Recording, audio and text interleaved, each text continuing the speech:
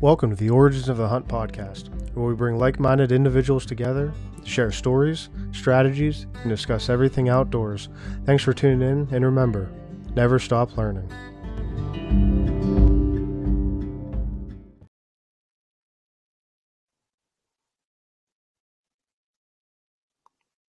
Hey guys, thanks for tuning in. Welcome to episode 3 of Origins of the Hunt podcast. This episode will be joined with Troy Deitterich. Troy's out of Southeast Pennsylvania. He has his page, DTRX Outfitters. Troy, want to go ahead and introduce yourself? Give us a little bio. Yeah. My name's Troy Deitterich. I'm from Southeast Pennsylvania, kind of suburban Philadelphia area. I guess you'd call it. I'm about an hour outside of Philadelphia. My main thing I do is whitetail hunting, of course. And I'm pretty 50-50 with public and private. I hunt a lot of public and private as well. Mostly bow hunt, but if I have tags to fill, I'll pull out the gun if I need to get some meat in the freezer. But just like mobile hunting, hunt from the saddle most of the time. I have some fixed stands, but just kind of a good spread of both worlds, really. Awesome. Yeah, so you had a heck of a season. You did a little bit of traveling out of state. That's something I wanted to get into this year. Actually, I think you and I may have talked briefly on that right when I was trying to make the decision if I was going to go or not. I know I'm definitely a lot closer than you are to the border, but you ended up pulling the trigger on it. I talked myself out of it. It seemed like every other day I was looking, and I have a piece probably 40 minutes from me, and I was kind of limiting myself to that one spot, and it just wasn't, I didn't feel confident. And I know I'm never going to feel 100% prepared to, just last minute go across the border and try my luck. But let's start out with Ohio. You're out of state buck. Okay. What drew you to that? Was that something that, have you hunted out of state, Ohio before? Or is that something, you were on the same page as me, just kind of last minute decision? This year it was last minute for sure. Last year it was my first time hunting Ohio. We went out in March and scouted it a little bit and went back in the first week of November last year and ended up almost not even hunting any of what we scouted. We hunted that same state park, but we didn't hunt the places that we scouted much. We were doing some boat access stuff, so we didn't take the boat out to scout. But long story short, that was overall it looked like a success. That trip was last year, but I didn't see like any deer. I actually missed a buck the first day, so it was like I missed a buck the first day. My buddy Travis killed a buck the first day, and then after that, we didn't see like any deer. And when I say like any deer, I'm talking like not even a doe. And then the last day, my brother killed a buck. So three of us went, 2 of us killed bucks, and I missed a buck. So it sounds like a really great trip. But from that Monday to that Friday when he killed that last buck, it was like dead. Like it was a learning experience. It was a humble experience. But anyway, I had a tag in my pocket still. So I went back to Ohio to a different spot. I think it was January of this year, last year's season. And drove all the way out there just because I had a tag in my pocket and just for something to do kind of a thing, and took a weekend off or something like that and hit a new spot.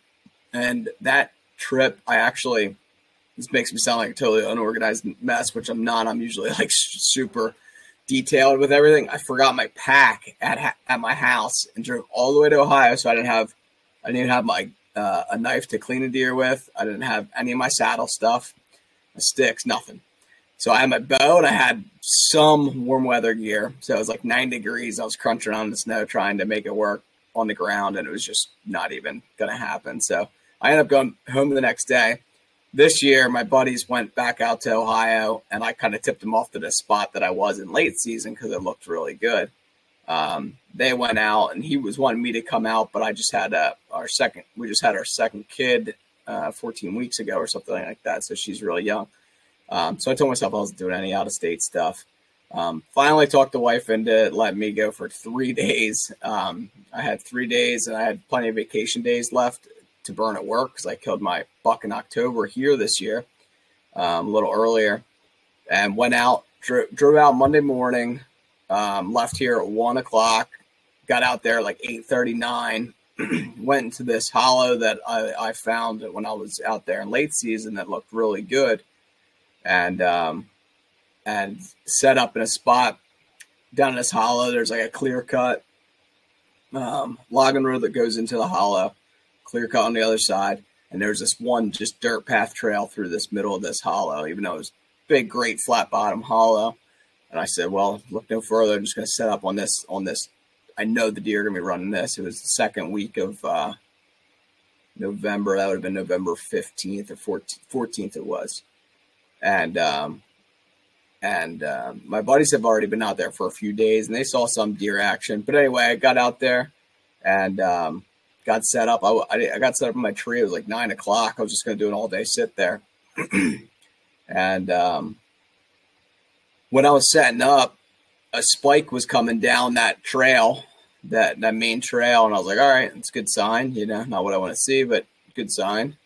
And then I saw another spike when I was still setting up a different one, all in that same area. So I was like, all right, this is all good. And then got set up, and where it was like the edge of a clear cut. And if you ever hunted like clear cuts, this was an old clear cut, I'm guessing 10 years old or so. It was just like whips everywhere, like just the saplings that are growing up all over the place. And once I got up there, I didn't have very good shooting to that main trail, but there's a couple windows, but it was where I needed to be. I was a little nervous about that.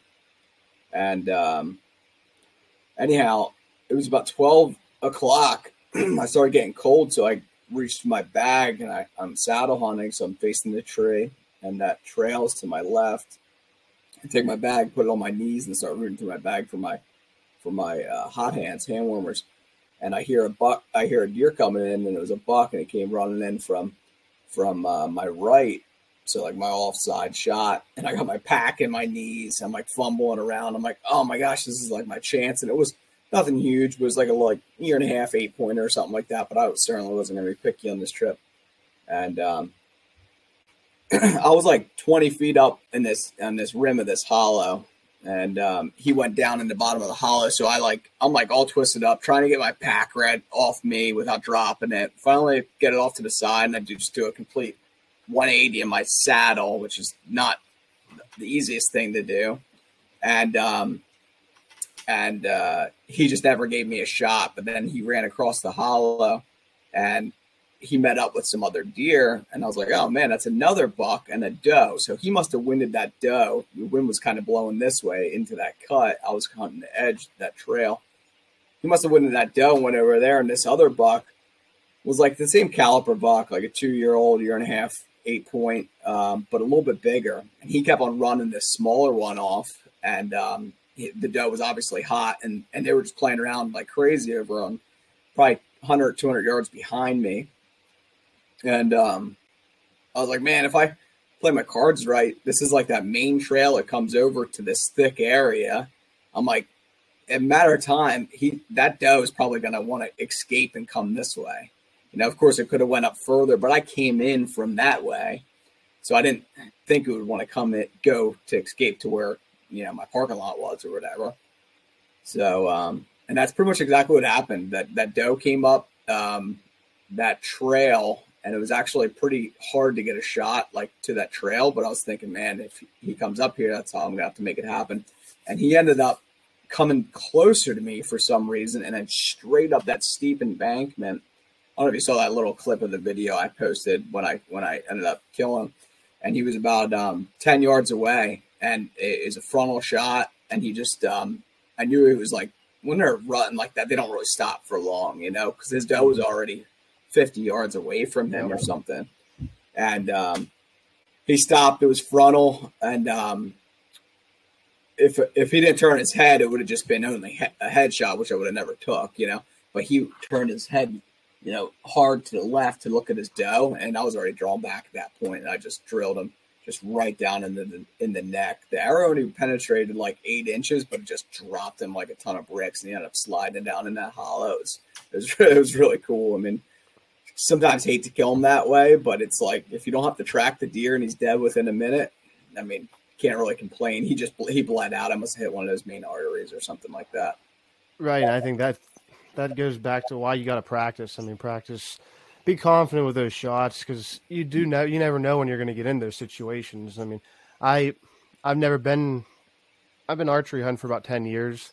I haven't really I can't think of any time I've been presented with an opportunity to take a shot like that. Yeah. I mean, in the beginning of my years, until actually a few years ago, I was very selective. Mm-hmm. So now I'm more confident. I would take that shot if it presented itself now, but before I wouldn't. Yeah.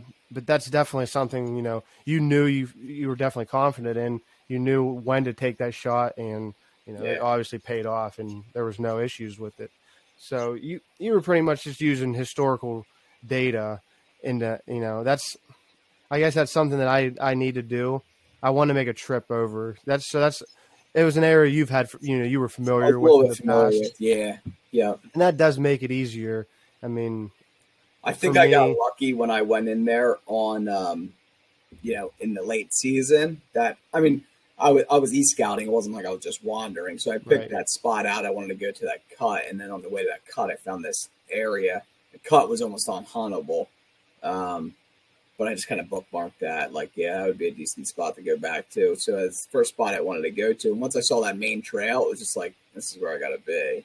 Yeah, that's kind of where I'm at. I mean, at least I did a lot of e-scouting in a matter of a month. So I think that's already going to give me a leg up next year. I plan on hunting Pennsylvania and Ohio at the same time next year, just being so close. Yeah. So I think that's going to give me, like you said, a bookmark. And I might walk into some of those places. You know how e-scouting works. Yeah. You can walk into that place and it may look completely different. Yeah, 100%. So, I mean, that's part of it. E-scouting definitely comes in handy, but boots on the ground, I don't really know if you can get much better than that. But yeah. And when I decided to do that trip, I mean, I didn't have my Ohio license. I bought it the night before, it was totally last minute. And I didn't even relook at the maps or anything until I just knew that I wanted to go back down in that hollow. And it just, sometimes, I don't know, preparing is good and all, but like sometimes just, I don't want to say like fly by the seat of your pants, but like it was seriously kind of like that. It was like, well, I got nothing really to lose. I got 3 days here and go in guns blazing. Yeah. And just find that hot sign and set up. Now on the way to that spot, there was also a ton of hot sign too, as in just tracks in the mud, just like big tracks and rubs and stuff like that. And I was like, man, do I set up here or do I go down in a hollow where I wanted to go?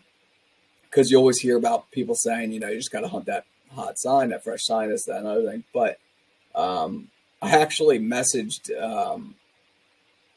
Johnny Stewart because I talk to him now and then. We're not buddies or anything like that, but he's usually pretty good about getting back to me. And I kind of just said that. I said, look, I'm going down to this hollow, but I'm like, there's some monster tracks in here. Like there's a big deer running around in here, and there's fresh tracks on this logging road.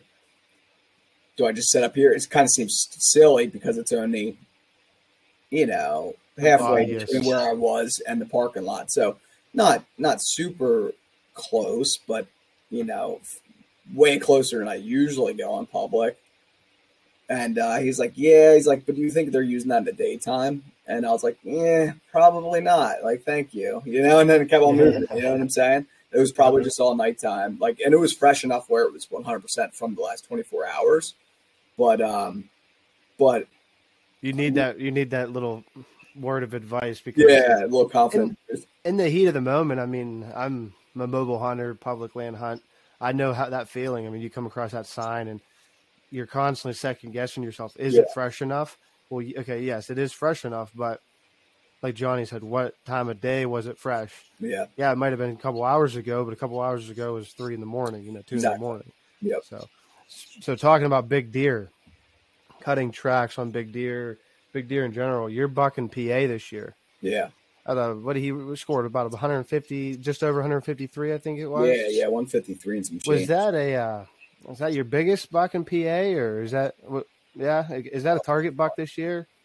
Yeah. That was that's around here. I mean, you're in Western PA, right? Right. Yep. Yeah, so you guys get a little bit of that trickle over those big deer, but in Eastern PA, you don't see stuff like. I mean, it's getting better every year. Like we probably, if you're from PA, you probably follow the Pennsylvania whitetail stuff, and it's like, dude, just slammers after slammers. I mean, the ones that make our bucks this year look small. I know. It's like, and that's. I mean, I saw your buck this year, and I'm like, that's from the eastern part of the state. In the way over here, I mean, my buck, I haven't got him quite scored, officially scored yet. He's going to probably go over 140. Yeah, I think. I mean, over here, that's a monster. But yeah, for the eastern part of the state to shoot something like that, yeah. I mean, what were you? Was that a private property, or were you managing this property? You know, were you doing anything to maybe hold that deer? Did you have history with him, or was it just kind of you knew he was there? Or? A little bit of both, but I can't take a whole lot of credit for like holding him or anything like that. This is on our farm that we bought this year here in southeastern Pennsylvania. So yeah, getting back to the deer caliper, you if someone shoots a 120, 130 inch deer around here, that's just mind blowing. That's big. Like we have crops and stuff to sustain them, and we have a lot of like where I directly live isn't very suburban, but you drive 10 minutes and you could be, or 20 minutes and you could be in some towns where, some deer could get old in these old parks and stuff like that. You have those exceptions, but there's still a fair amount of hunting pressure around here and stuff like that. The next biggest deer around here is that I see every now and then might be 120 inches. You know what I'm saying? It's not like I have 130, 140, 150 running around. I'm very selective. But this deer in particular, I saw in late July. I think it was like one of the last days of July. He was walking across my back field, and we just got done eating dinner with my family. And I'm like, first like a little 8-pointer came out, or not a little one, like a 2-year-old 8-pointer came out, just a decent little buck. And I was like, it's a pretty good buck looking at binoculars. And then maybe 20 minutes later, my father-in-law, who's not a hunter, he was like, oh yeah, wow, that is a big buck. And I'm like, yeah, how like guys that don't hunt, like if they see a buck, they just think it's like huge kind of thing. Yeah. And I'm like, look at it again. I'm like, holy crap. Yeah, that's not the same one. And here is the one I end up shooting, but it's just it was just a giant 10-pointer. It was in velvet then, so it just looked really huge. But and it had this wicked like drop time coming out off of its base, like 6-7 inch drop time, and I was just like mind blown. I could not believe that was on my property, let alone it around this area. It's by far the biggest deer I've ever seen in real life, besides a deer farm or something silly. But I have cameras littered around my property of 50 acres here, and I manage it for deer a little bit, and then just have cameras out. And I never had that deer once on any of my cameras. I think I have 8 cameras out.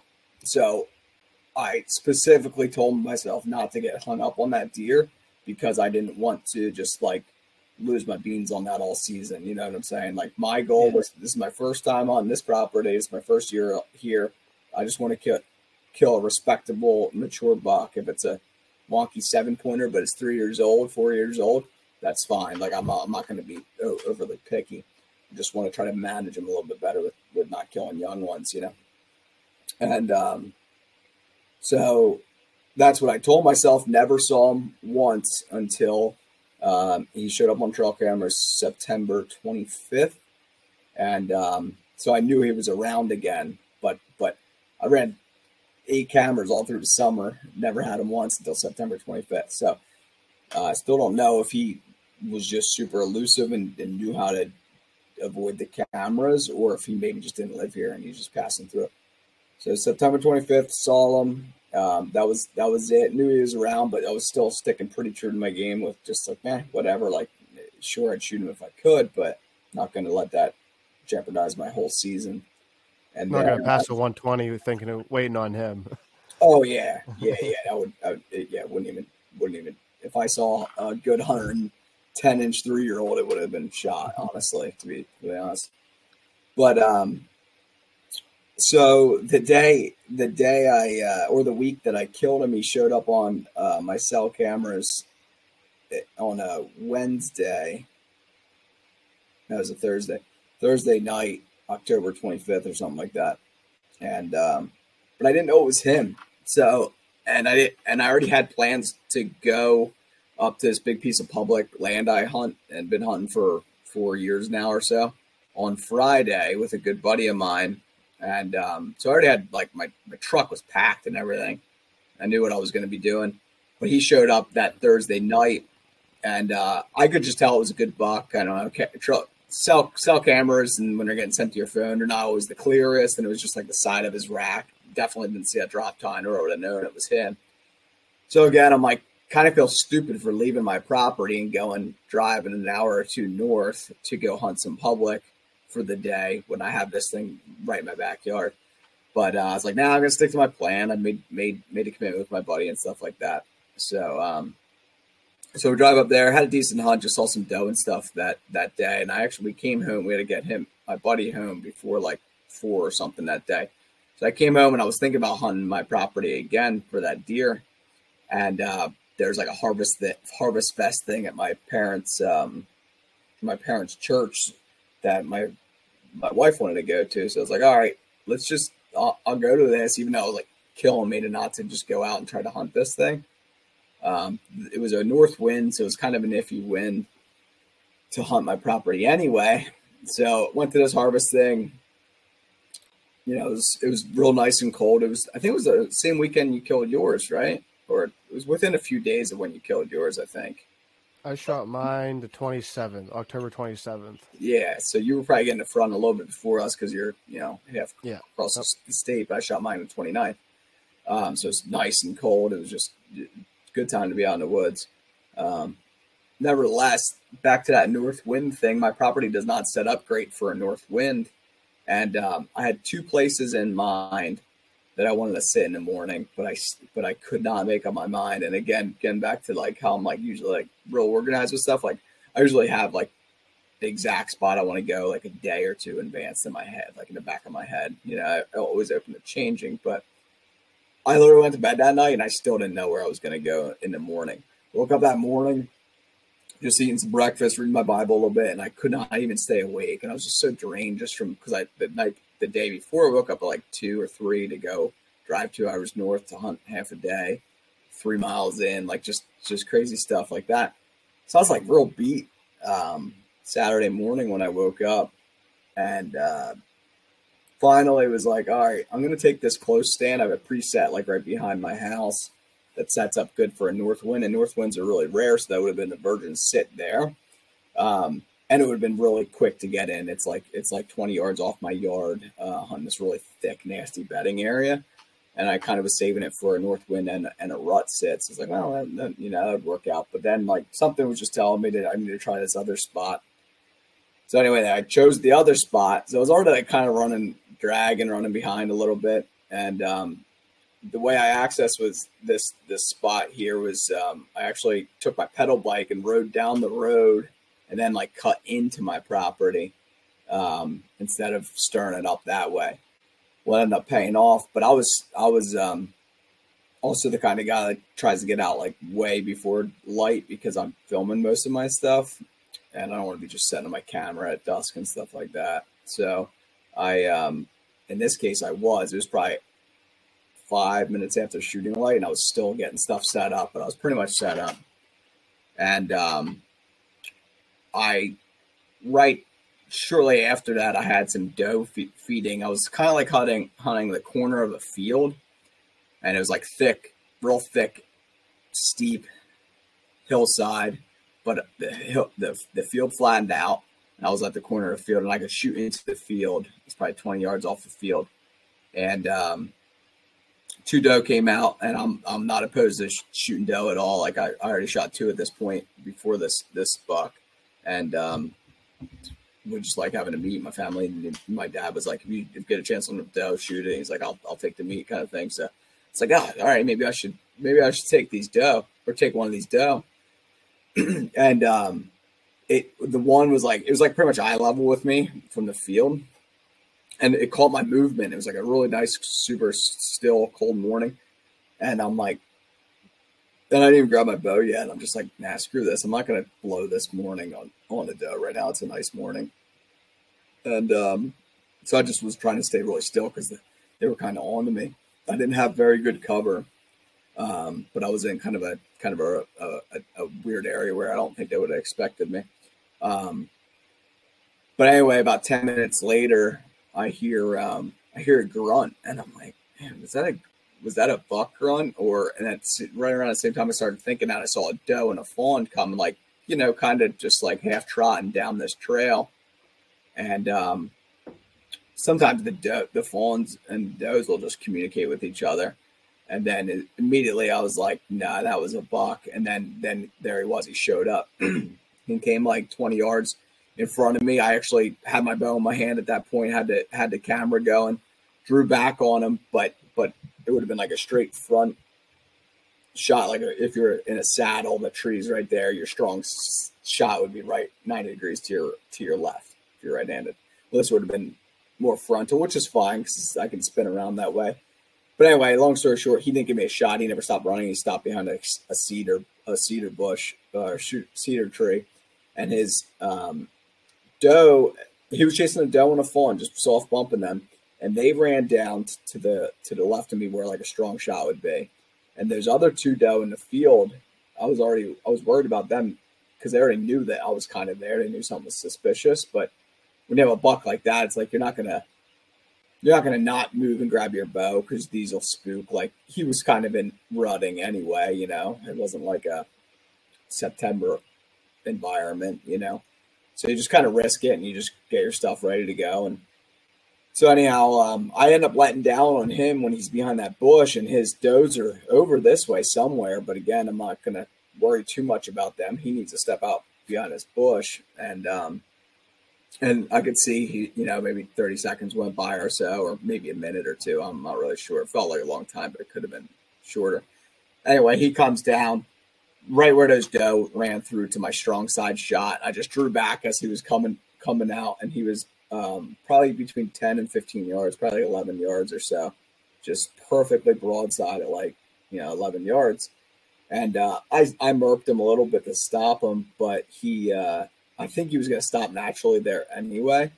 And he stopped, and his shoulder was closed a little bit. And I'm just thinking, all right, do I just punch it right through hard shot? Like I like to shoot for the heart, so I'm like, just punch a hard shot, or do I just aim back a little bit and just double lung the thing? Like I got this much, I'm so close. I got a foot of margin there or whatever.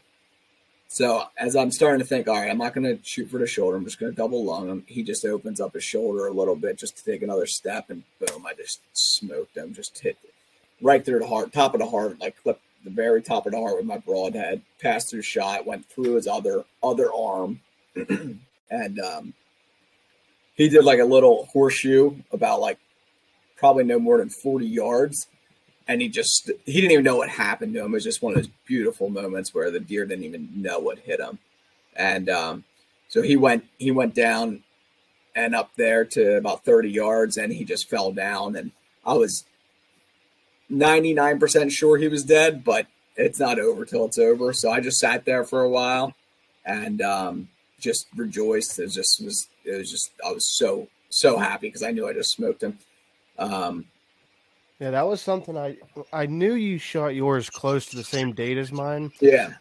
And that was something I wanted to kind of touch on is I knew I was in the area I was in because of the wind. Like you said, it was a north wind, and it went, I think Wednesday to that Thursday went from like a south to a north. Yeah. And that's when I killed mine. And then I think later in that weekend, it was supposed to switch to an east, which we don't, like you said, we don't get north or east winds very often. No. I was half tempted. I was kind of in the same situation as you were. I had another buck on a property not far away from where I shot my buck, and the only reason I knew he was there is because I was hunting that property on the first day. In the first weekend, we had the northeast winds. Okay. And that's just one of those things. I kind of wanted to see where you were at with yours, because I like to see what the deer are doing throughout the state. And I knew that they were 2 days apart. Yeah. And they were both, that was the first thing everybody asked, was it bumping? Was he chasing? What was he doing? And he was doing acting the same way yours was. He was just soft bumping. Yeah. And I got away with a little bit of movement. Right. I did try a little bit of, and the does, they kept glancing up at me. They knew something wasn't right, but they didn't exactly bust. Yeah. What killed him, I think, is when they split up. Yeah. And he didn't, and I don't know if that was them seeing me, if that made them nervous, or if they just had other plans, to begin with. But yeah, it's funny to see sometimes. And I mean, in our case, the deer were dang near identical in the way they were acting at that time. Yeah, it's funny. I know my cameras blew up that week, that weekend, from like Wednesday till that Sunday. Yeah. It was insane, the amount of deer activity I had on there. And I mean, I don't know if it got, because being that time of year, I don't know if it gets the bucks moving on those big switches, or if it gets the doe switching bedding areas. And then, that time of year, it just throws the buck completely off, and it gets them cruising. But I mean, in your case, he was kind of on your property already, and you kind of, now when you bought the farm, was that something you obviously, you live at the farm, you didn't, it's not just a hunting property, so is that something you did? Did you, obviously you probably walked the woods, did you think that was a property that could potentially hold good deer, or is it more of you were hoping that you could turn it into something, or was it something that play a factor in where you end up buying? Yeah, in this case, I mean, I wish I could say that it was like, maybe it wasn't a property that held good deer and I was going to transform it, but no, there's not a whole lot of bigger chunks of land in this area, and I have a stream running through it, and I have a nice mixture of woods and fields where it's not all woods or all fields, and there's just, if you're local, you just know that this is a good area to hunt. So like it was already teed up for that. No one managed it for hunting before, and it pretty much was overran with tons of hunting pressure in the past because it was somewhat vacant for a couple of years and stuff like that. So, and like you said, there's not. That's the other reason I was getting at is I couldn't imagine. You said you're only about 10 minutes away from any bigger, not big city, but cities. So I know where I'm at. I have a lot of little towns around. Pittsburgh's an hour away from me, but got a lot of little towns, and you can run into big tracts of woods. Right. But it's not. It seems like the big tracts of woods they've been bought up, and they're family farms, and you're never going to buy those. Yeah. So, I mean, that's why I was kind of curious to see, just one side of the state to the other.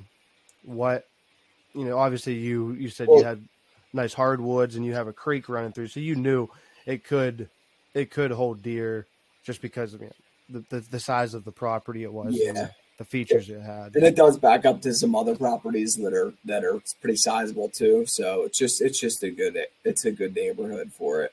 But I was gonna say, it's kind of funny, back to what you said about that north wind, and like my buck and your buck were obviously, mature buck. I mean, I think you said you had another good one on camera at some point, but mine was by far the biggest one on camera at my neck of the woods. But it's kind of funny that they slipped up that early in the morning in late October. I mean, I love hunting October mornings rather. But it's kind of funny that those two dominant mature buck were doing that same thing, You know what I'm saying? And I don't even think when so like that cold front came in, but when I shot mine was on Thursday and it was like high 50s still. Yeah. So I shot him just before the temperature dropped because the wind just, like I said, the wind just switched up and then the temperature dropped in those next few days. But yeah, I mean, it was nothing I was expecting to see come walking through the woods. But like you said, I know I personally have killed more of my good deer like the last week of October, I would say. Yeah. October 20th. I know I've talked about it before to other people that I know there's one corner of a property that I hunt. I've hunted it for over half my life. Yeah. And there's just, for whatever reason, it seems like the first doe goes into heat in that area. Right. And it holds a mature deer every year in there. So, I mean, I was hunting there, but it's something about that last week. And I think it gets them just curious enough that they're not running around crazy. And I think, especially like in your case, if that buck may not have been there come November 10th, he may have got real curious and started chasing the ladies and been a mile away by then. Or it might have something to do with like they're just getting a taste of that first couple deer coming into heat and they just want to be on it too. Because like I've heard people say that as well. You know, once that first one comes into heat, that's like when that boss buck is going to make it happen. But to kind of go off what you said a little bit too, that my buck that I ended up killing, I saw it on Wednesday. So you killed your buck on Thursday. I saw it on Wednesday. It was actually warm. It was my wife's birthday, so we took off. It was warm and rainy, and we went to a pumpkin patch thing with our kids, and I saw it, and I was like, but I didn't know. Even when I shot this buck, I didn't know it was that main hit list, quote unquote, buck. I just knew it was a really good buck when I shot it, just because it kind of all happened so quickly. Right. I wasn't staring at its rack. I was just trying to kill this thing. And but I put it together because its rack is tighter and higher, and it's dark, and it's just a horse of a body. And I saw a big body dark rack deer 2 days or 3 days prior on Wednesday morning, and he was out at like 9-10 in the morning. We were driving down the road to go to this pumpkin patch. And I saw him, and so it was warm, it was rainy, and it was, just mid-morning, and it was the most mature buck out and about, So that Wednesday would have been like the very tip of that big front, I guess you can call it, that came through. Yep. Yeah, like I mean, I'm big on that. I'm big on jumping on the mobile hunting. Definitely helped that, but yeah, anytime there's big switches on winds, it just seems like they get up and curious. And like I said, I don't know if it's them or if it's maybe the does that, like you said, that they're just starting to go into heat, or if they switch the bedding areas. Yeah. Whichever way you look at it, that time of year seems like it gets some goofy. It's the start of the goofiness. So, like I said, I haven't got mine scored yet, and I missed out on what I'm about to bring up, your raffle. I missed out on entering on that. What you want to tell us about this contest raffle and where it came from, how you started that up? Yeah. So anyway, we talked about it a tiny bit in the beginning, but I have an Instagram handle, Facebook, whatever. It's DTRX _Outfitters. And I started it just to kind of differentiate my hunting and my personal life. Like I want to just follow hunting stuff, or, and then I also have like a little at-home bow shop. I just work on friends and family's bows, a few other, reference people that refer me to other people. But so I just wanted to start a little account for that, if you will. But my buddy came to me last year and was like, "Yeah, we should do a big buck contest." There used to be one in our community like years ago. Growing up, everyone used to remember it was at this little mom and pop tackle bait and breakfast sandwich place, kind of a thing. And it was just something you always look forward to. You pay $5 or whatever and get in this contest. And every time you go in there for a breakfast sandwich or something, you look at all the Polaroids on the wall or whatever it was, just all that, oh yeah, this guy, oh, he shot that, it's just always fun. Yeah. So we're trying to bring back that nostalgia and just that kind of community. So I was like, yeah, it's a great idea. So last year we started it, and we had like 115 people enter, and PA only. We run it from archery season all the way to end of gun season. We don't do any late season just because most people are done with hunting by that point. We just kind of want to wrap up the contest. But we give away cash prize to first, second, and third place winners, and then anyone who enters gets their name in a hat for this just giant raffle we do, and we just get all our donations from the contestants. Raffle tickets are $10 to buy, so that goes towards the prizes, and also local businesses donate some stuff, and we've been really successful with getting some killer prizes. I've literally seen much worse prizes and much littler amounts of prizes at like firehouses and stuff to win for a $20 ticket than this contest. But and then we would draw names out of that, and then we have some specialty prizes like heaviest doe and smallest buck and stuff like that. So yeah, we're coming to an end with that. I actually was going to put the post out this week of the winners and then do the final raffle. We did the main raffle around Thanksgiving, but we still have a saddle to raffle off, the heaviest doe, and then the 3 winners too. So hopefully I'll post something up this week on that. Yeah, I think it's awesome to see stuff like that. I mean, you see like the big buck.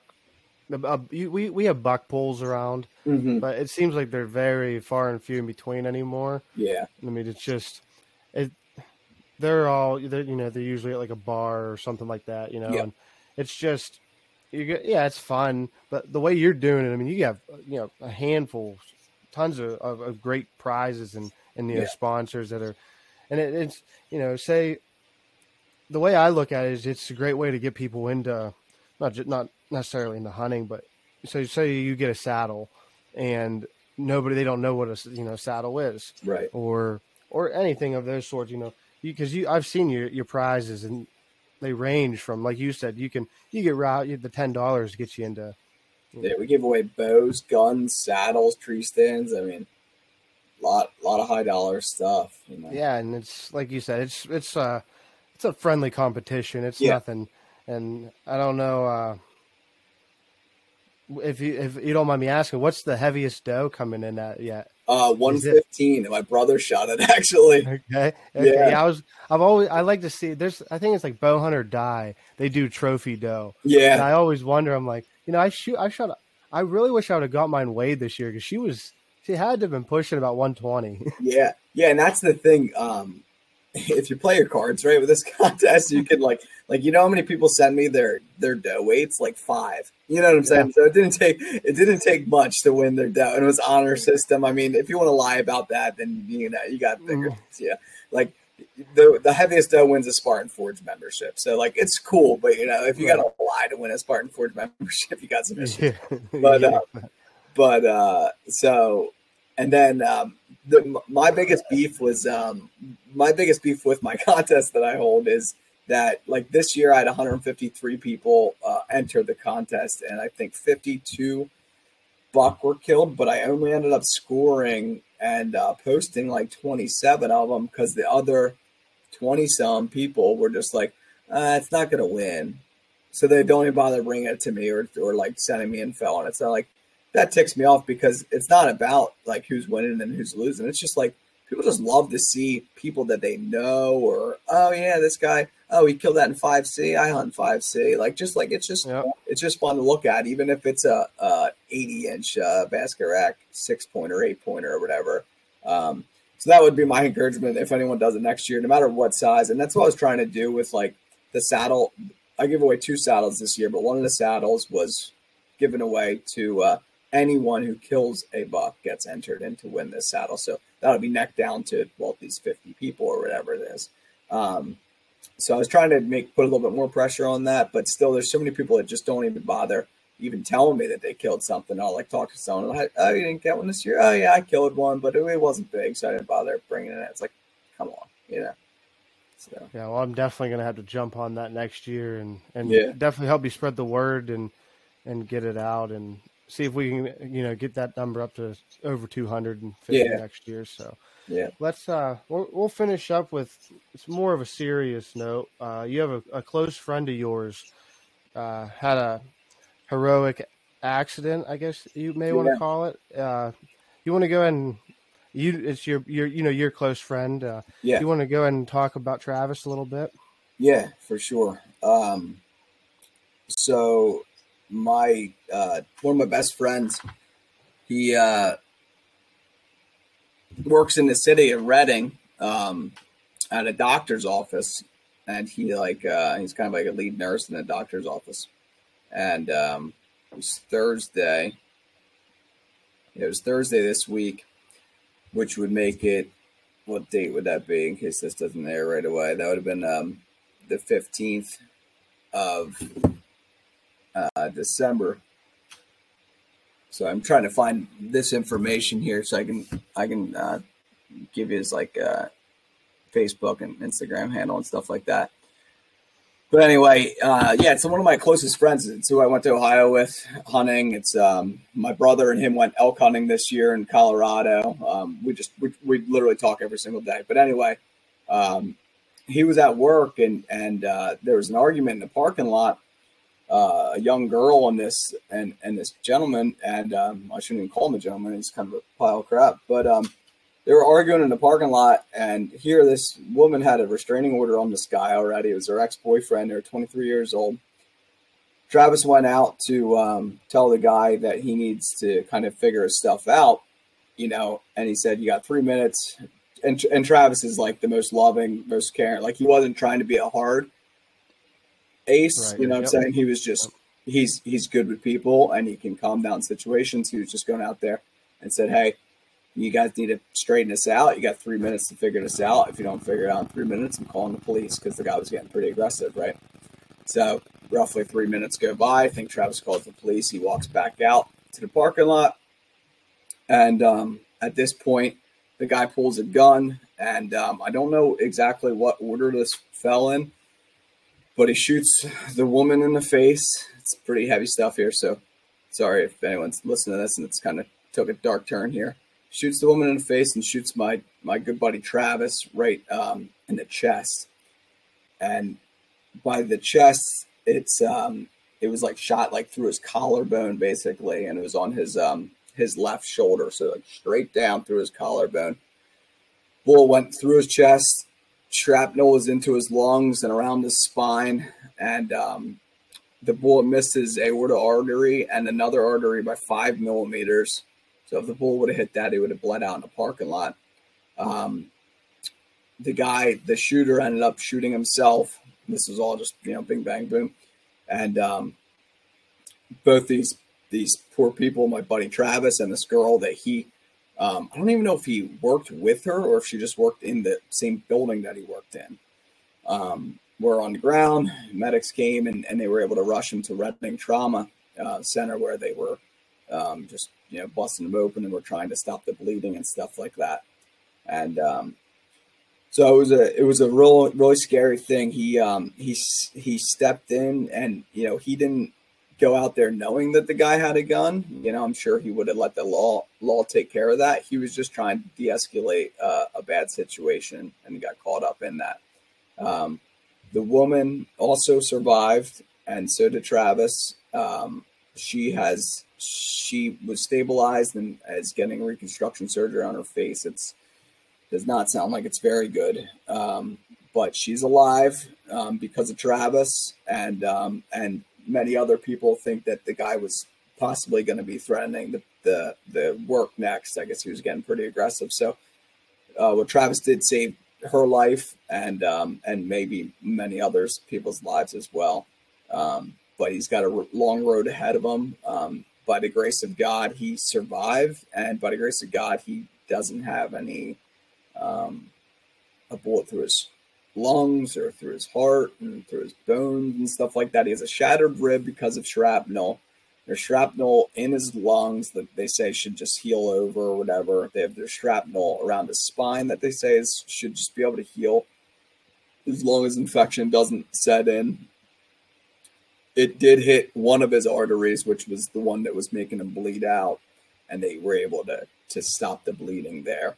But that Thursday, it was his wife called me in the morning to tell me, and through a series of communication, one of our real good buddies, Aaron Hepler, you might know him and follow him on Instagram too. He's pretty involved in the hunting scene and writes articles for a few different companies and stuff like that. He works in the ICU at Reading, so we were able to get a hold of him. His wife also works there, and a lot of his good friends. So we were able to have a lot of communication there. And needless to say, or whatever, Aaron called me at one point because he was getting these inner connections, and it wasn't looking good for Travis, and it was getting really, really dark. It was not looking like he was going to make it, and he did. And he made it. So praise God for that, honestly. That's the only reason he made it.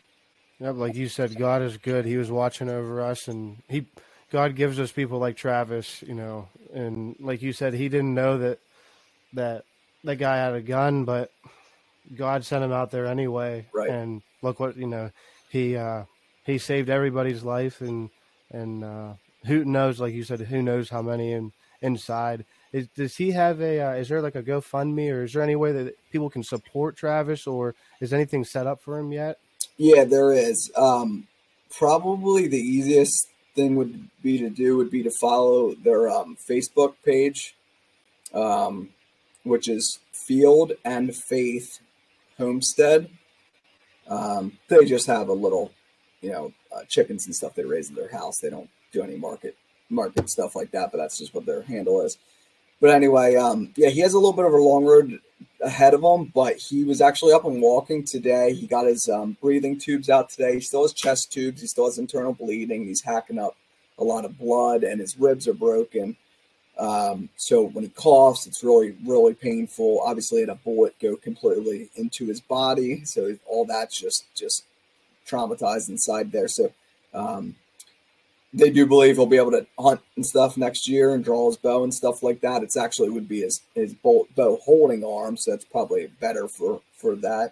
But anyhow, he does have some sort of GoFundMe. I'm not very familiar with GoFundMe, so let me just try to find this quickly.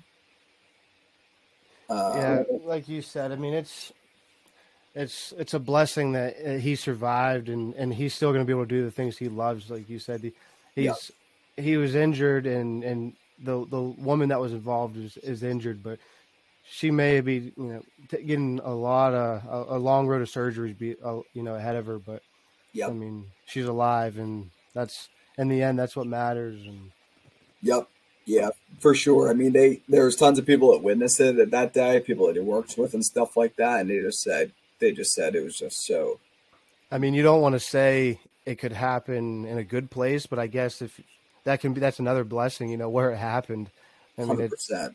It couldn't have been, and if you want to say a better place, I mean, they had everybody that could handle that situation. Yeah, so that was another crazy thing about it. Like, doctors came out from his office and they actually put an IV in him and started taking care of him before the ambulance even got there. And then Reading Hospital was 15 minutes away. And Reading Hospital is one of the best trauma centers because they see gunshot wounds all the time. It's not a very good city. But anyhow, I'm just trying to find it. Yeah, we can get a link, and you can send me we'll get a link posted in the comments on this, and we for the GoFundMe, and also a link for Travis's his page. And if anybody wants to find you, what's your page again? Mine's DTRX _Outfitters. Okay. Yeah, that's kind of how I've been following along with that story between you and Aaron. Aaron's posting some stuff too. I've been kind of bouncing back and forth, and like I said, I thought it was something that I didn't want to touch on, but I wanted to touch on. It's nothing. It's not a light story to bring in a podcast like this, but he is a fellow hunter, and we need to keep this a brotherhood, a sisterhood as much as we can. And when one goes down, or they need need a help or just even a prayer, a thought, it's good to have everybody pull together. And yeah, it's pretty incredible seeing all the people just that it's touched and reached, and all the people that are out praying for him right now and thinking about him and sending him meal trains and this GoFundMe and stuff like that. And they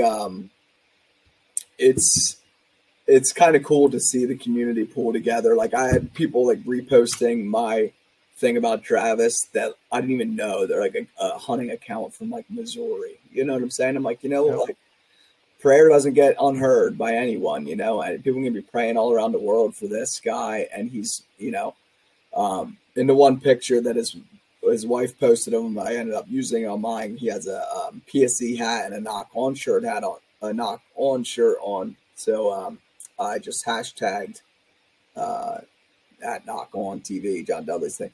And his team reached out to me and was like, hey,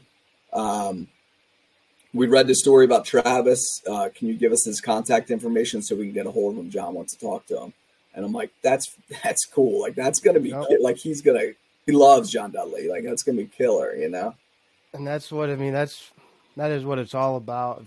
Finding the good people in this community that we're part of. And they're out there. They're definitely, there are some bad eggs in everywhere, but it's great when you see the community come together. Like you said, that was in Missouri. So it's definitely getting out there, and we're going to do what we can to help spread the word. I was talking to his wife today. She called me on the way home from the hospital, and she said like someone from the hunting community owns like a tire shop, like, nearby or something like that. And they're going to give them four brand new tires for any of their vehicles or something like that. Another place from Birdsboro or something like that, kind of out near where he works, reached out and said that they'll process his deer for life for him, any deer that he wants to get processed, and like just stuff like that. Like, that's awesome. Yeah, some people might think that's a small gesture, but really that it's not even the financial gesture that it's if you've hunted for any extended period of time, something like that, just the fact that someone's willing to extend that offer to you, just his wife said literally so many people have reached out from like specifically just from the hunting community, and that's literally just from like my outreach, which honestly I don't have tons of followers, and like Aaron's got a good amount of followers, but like it just goes to show that it's a cool community, to be a part of. Yep. Well, Troy, I wanna thank you for coming on and sharing your experiences with us, and finishing up with a heavy-hearted story, but lighthearted in the end, and so like I said, I just want to thank you again for coming on and sharing your knowledge with us, and hopefully we can help you grow that contest next year, and look forward to joining in on that. So thanks everyone for joining us for another episode of Origins of the Hunt podcast. And remember, never stop learning.